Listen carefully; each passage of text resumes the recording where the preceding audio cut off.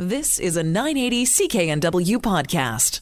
Yesterday, we were talking about driverless vehicles and what ripple effects that could have on various industries, some you might not have thought of before. Today, in the Future of Work series, we are taking a look at the TV industry and how it might change and such in the coming years. Joining us on the line is Daniel Eves. He is the Senior Vice President of Specialty Networks at Corus Entertainment. On the line from Toronto. Daniel, thanks so much for taking a few moments with us. Thank you. Thank you for having me. What do we see? I know it's kind of like looking in a crystal ball, but I guess we can look a bit backwards to see what changes have already taken place as far as moving forward and what traditional TV will look like. Yeah, I mean, I think one of the most significant changes in TV really is the ability to get content on demand. I mean, we've talked a lot about it, and I'm sure other people have read how much viewer habits have changed. But ultimately, viewer habits actually haven't changed that much. It really is the what technology has allowed people to do going forward, and on demand really is at the heart of all these changes. I mean, a great example would be I've been programming services for a lot of years. You could run a show, whether it's a repeat sitcom or House Hunters on HGTV, and we could run it for 8, 9, 10 hours in a day, and a ton of people would watch. So that concept of binging and wanting people to watch always been there. The technology just didn't really deliver on it, and now we're in a world where on-demand really is here for anyone, and people can really use that to watch the content in the way they want to. And I think that's always been a habit. That's always been there. Now people can just do it to however they'd like and how much they'd like. So will there ever be a scenario, do you think, in the future where people are waiting, watching one episode a week? Yeah, I think there still might be. The reason why I say that is, we have a lot of examples of people experimenting, different services trying different approaches to launching content. I think, there is the approach where people put up the entire season of a show and people will binge. But when you start to see some of the numbers, you're realizing a binge can really vary. Some people, yes, a binge is I have all weekend and I have all the time. I'm going to watch all 10 or 12 episodes.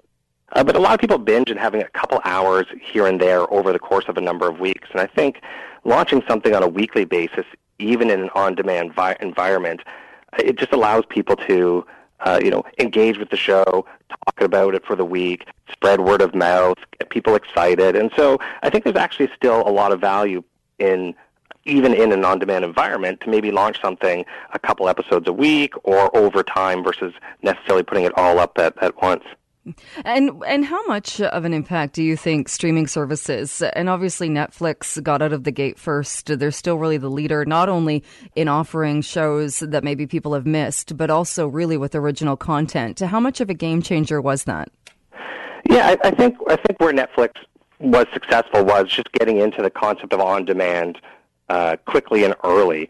Ultimately, all of that will merge, and every platform and every service can eventually offer on-demand. And once you're back into that space where it's all equal, on-demand content's available through whatever provider you choose to have, then it goes back to the same thing that's always been about television, and it's the type of content people want to see. And are you making the shows that work and the hits that are there?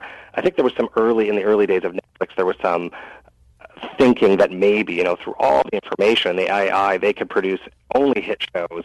And then the reality is, at the end of the day, making a show requires a lot of creative talent, and a lot of things can go right and a lot of things can go wrong. And then even a great show sometimes doesn't resonate with an audience. And so as these platforms sort themselves out and all the content becomes on demand and that's sort of a available board, it'll go then back to ultimately who has the most hit shows and the content people are interested in watching. Is there a concern, though, if you lose the audience that in the past has been tuning into to traditional television, they're gone for good? No, I think all of that over time will all merge into just, again, a sort of equal playing field in terms of access to the content, because that's what we're talking about. And so whether it's the traditional, when we call traditional could mean, okay, I can only access a linear feed. But if suddenly, my favorite channel, whether it's HGTV or Food or Global, or on demand, it's an entirety, even as a weekly or a biweekly release schedule, suddenly it comes back to, okay, all of this is sort of delivered the same way. Now the delivery isn't really the difference. The difference is the shows. And I think everything's moving that direction, and more people will have access to the content the way they want to.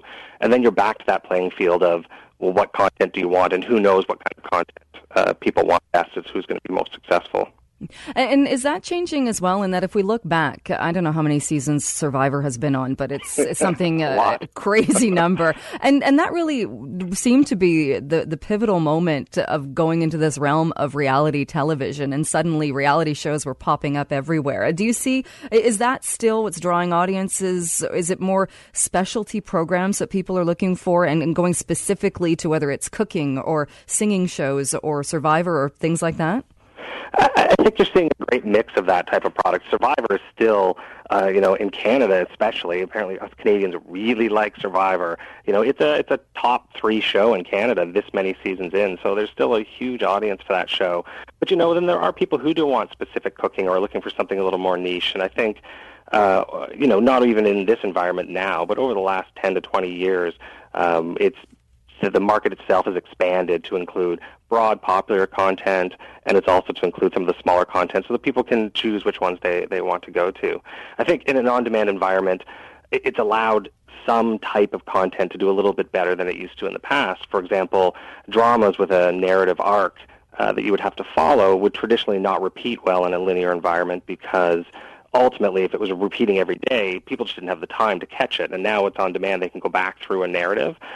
But that's all additive. People still like the same kind of content they did before. Even if you look at some of the on-demand numbers we've seen and where people are coming, in the past, people like original content, but, a lot of them go back to the comedies that they've enjoyed and watch them over and over again, and that habit has just translated into an on-demand environment. So if they're a big fan of The Office or any kind of that product, they'll still go back and watch those over and over again as well. And we only have about a minute left. What about ad sales, though, and revenues? Because it seems like watching ads, if you're watching on demand, you're either not watching them or you're fast-forwarding through. Yeah. I think advertising will always play a big role in this. I think advertising, in any survey you do with a consumer, no one will say, check off at the top that I have to have ads.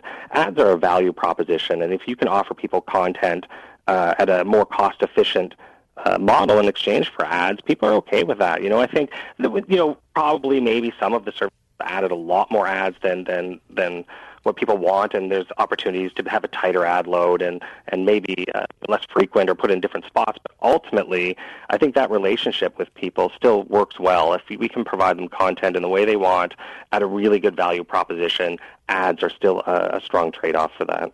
All right, Daniel, we'll have to leave it there. Thanks so much. Great.